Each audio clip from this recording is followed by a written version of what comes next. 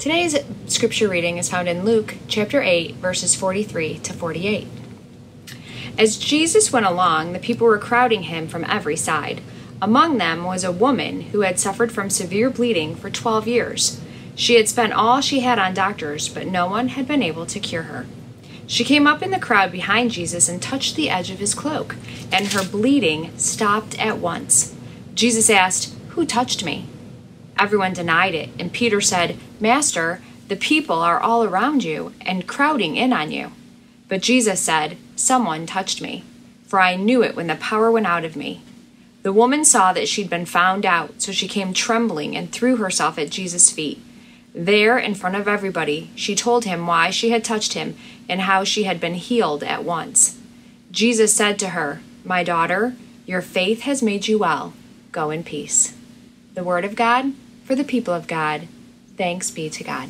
Well, now I'd like to introduce this morning's guest preacher. Today we welcome back the Reverend Shona Taruza. Last time Reverend Shona was here at Court Street United Methodist Church, I shared with you that she is currently serving as the Ministry of Outreach, Social Justice, and Diversity at Ann Arbor First United Methodist Church. Reverend Shona is uniquely qualified for that role. Reverend Shona was born in Scotland.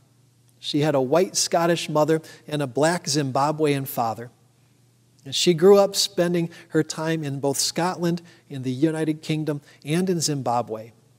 16 years ago, she came to America, and in the time that she's been here, she's developed a love for the United States and a passion for racial justice.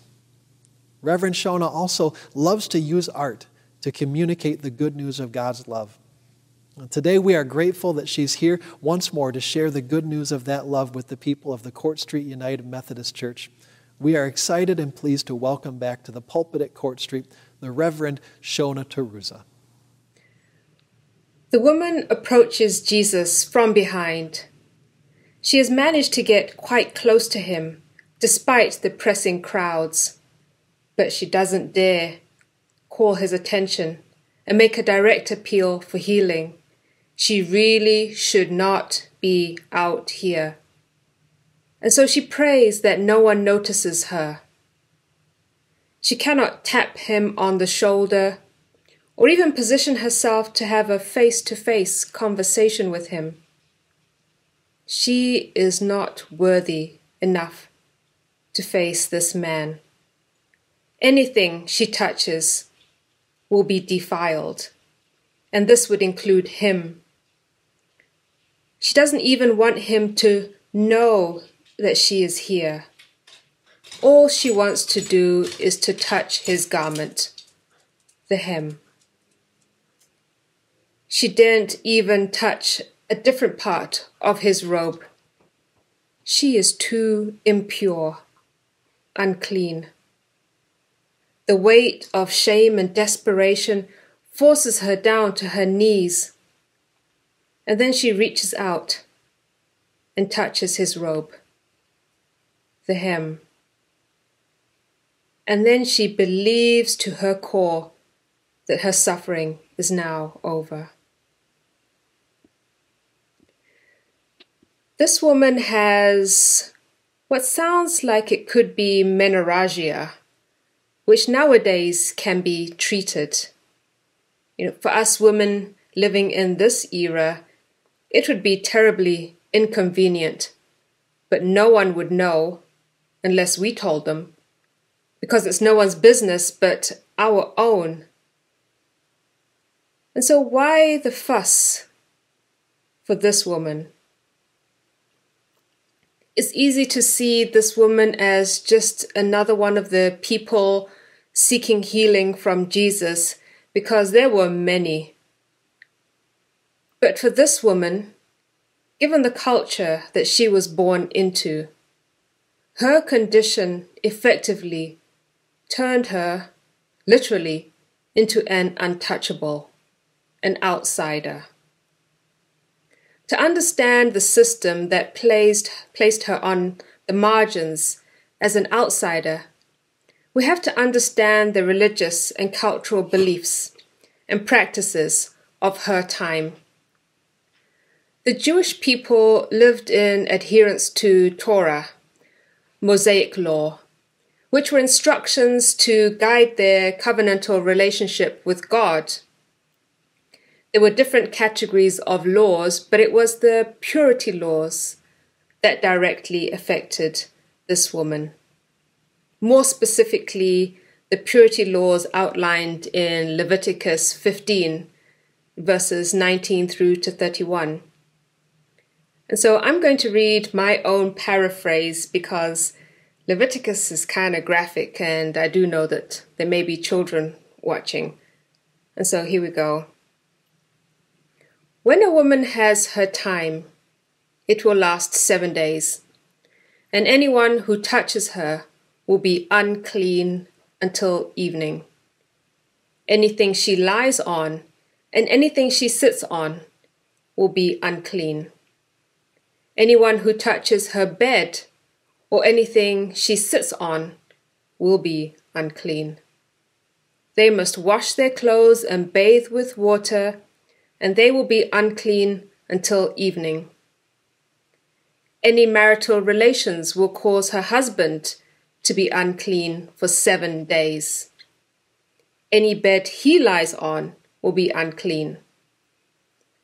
A woman will be unclean for as long as she has the issue. When the issue has ceased, she must count off 7 days, and after that she will be ceremonially clean. On the 8th day, she must take 2 doves or 2 young pigeons and bring them to the priest at the entrance of the tent to the meeting. The priest is to sacrifice one for a sin offering and the other for a burnt offering. In this way, he will make atonement for her before the Lord for the uncleanness of her issue. You must keep the Israelites separate from the things that make them unclean, so that they will not die in their uncleanness for defiling my dwelling place, which is among them. The purpose of the law was to be faithful to and to honor God, and I respect that. But after reading all of that, I find myself putting myself in the woman's shoes and wondering about the ramifications of all of this on her life. Was she married? Because her husband would then have been also unclean for 12 years by associating with her, as well as any children that they might have had. Would he have been able to stick around for 12 years of this? In fact, anyone who came into her home, friends or relatives, would also be unclean. Did she have friends and relatives that were able to hang in there with her for 12 whole years? Where did she live?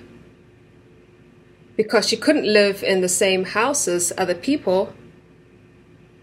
How did she live? Like get food or make a living. Because she probably couldn't go out in public to marketplaces or other communal gatherings due to her condition. What was her physical health like? If she'd been struggling like this for 12 years. Imagine the psychological toll of living like this. Imagine her spiritual weariness after having been excluded from the spiritual and religious life of the community for 12 years, and also carrying that unclean identity.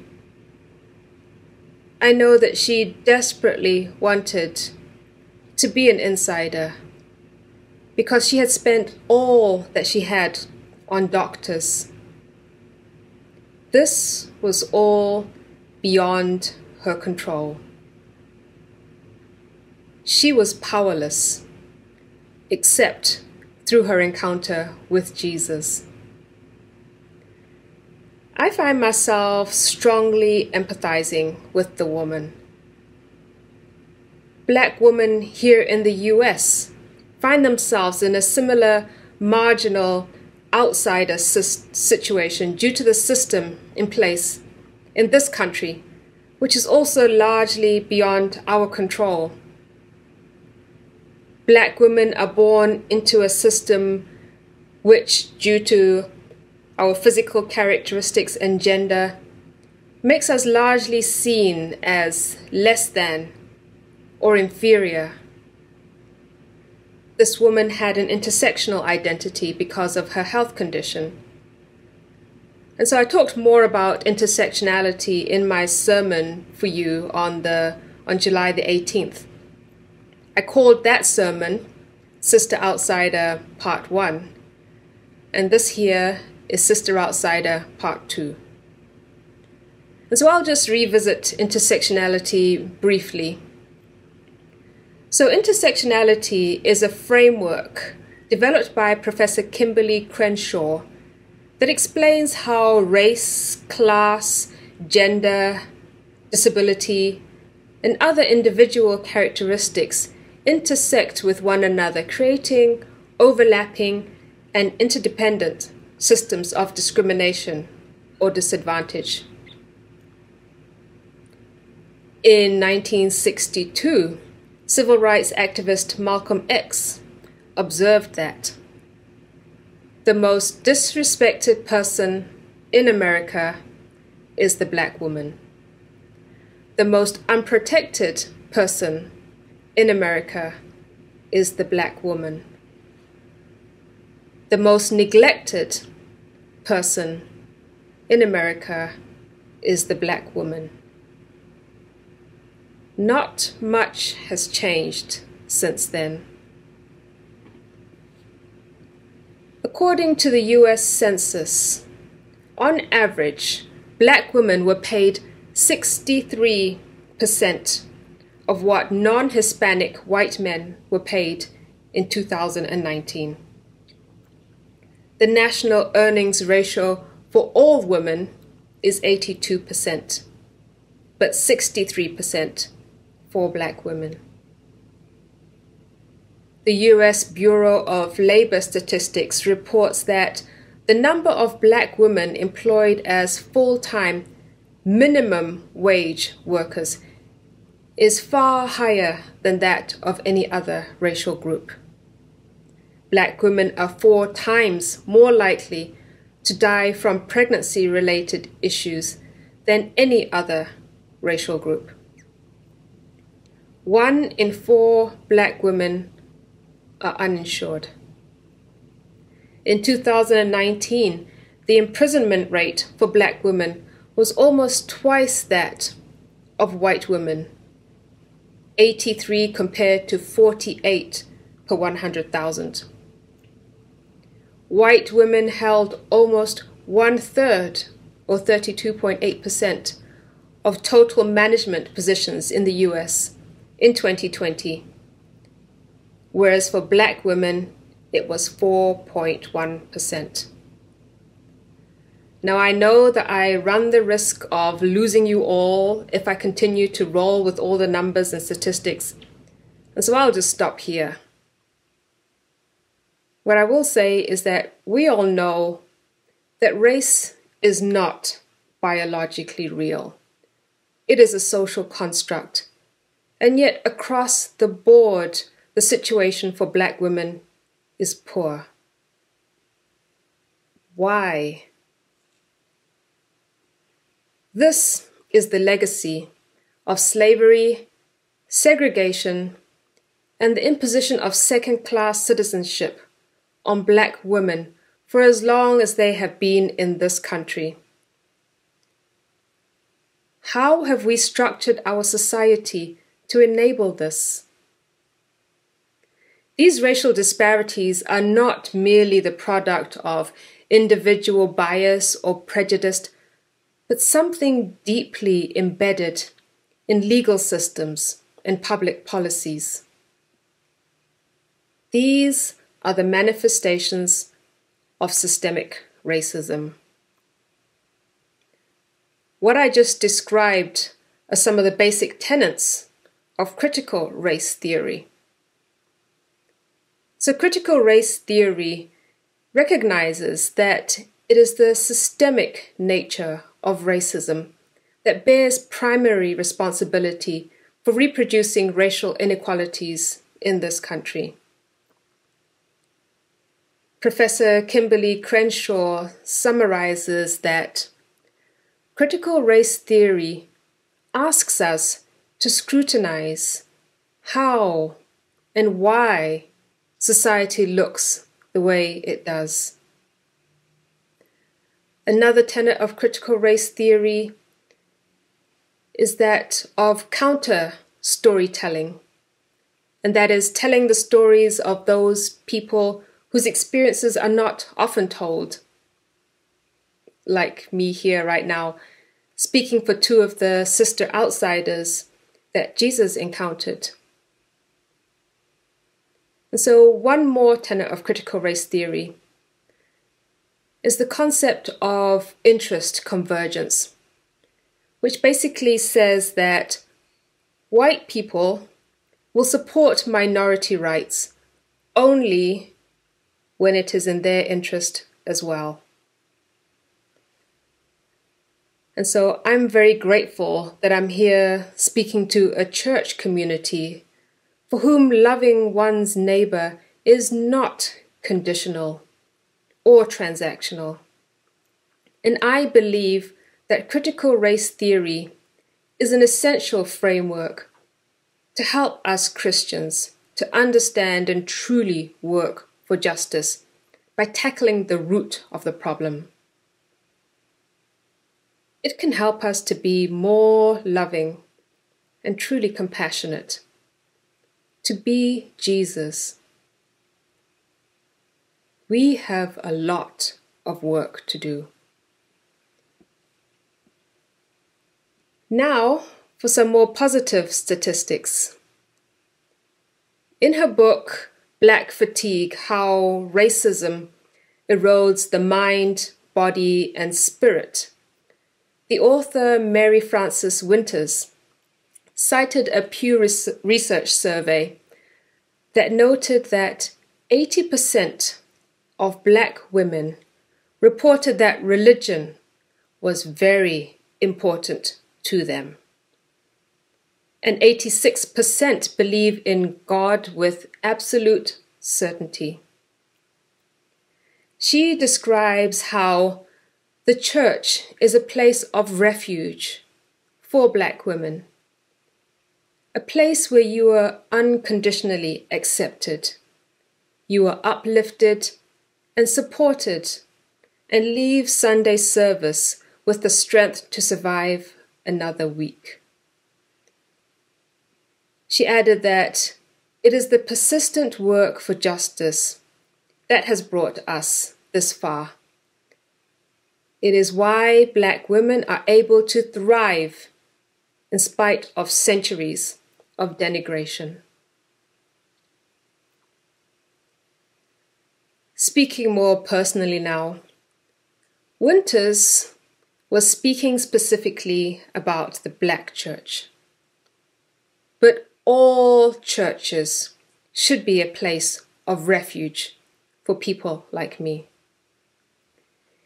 If we truly want to live out the beloved community that Dr. Martin Luther King Jr. dreamed of, then we need to create safe spaces first.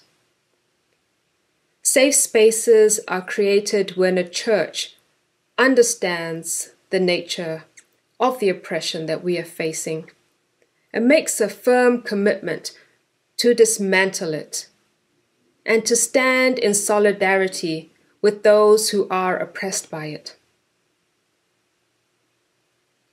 I am a Black immigrant woman, and I have touched the hem of Jesus' robe. My faith is why I am here preaching today. And I thank you all for being the type of church where this type of message can be received. I'm going to close now with the rest of the woman's story. But Jesus said, "Someone touched me, for I noticed that the power had gone out from me." When the woman saw that she could not remain hidden, she came trembling, and falling down before him, she declared in the presence of all the people why she had touched him, and how she had been immediately healed. He said to her, "Daughter, your faith has made you well. Go in peace." Amen.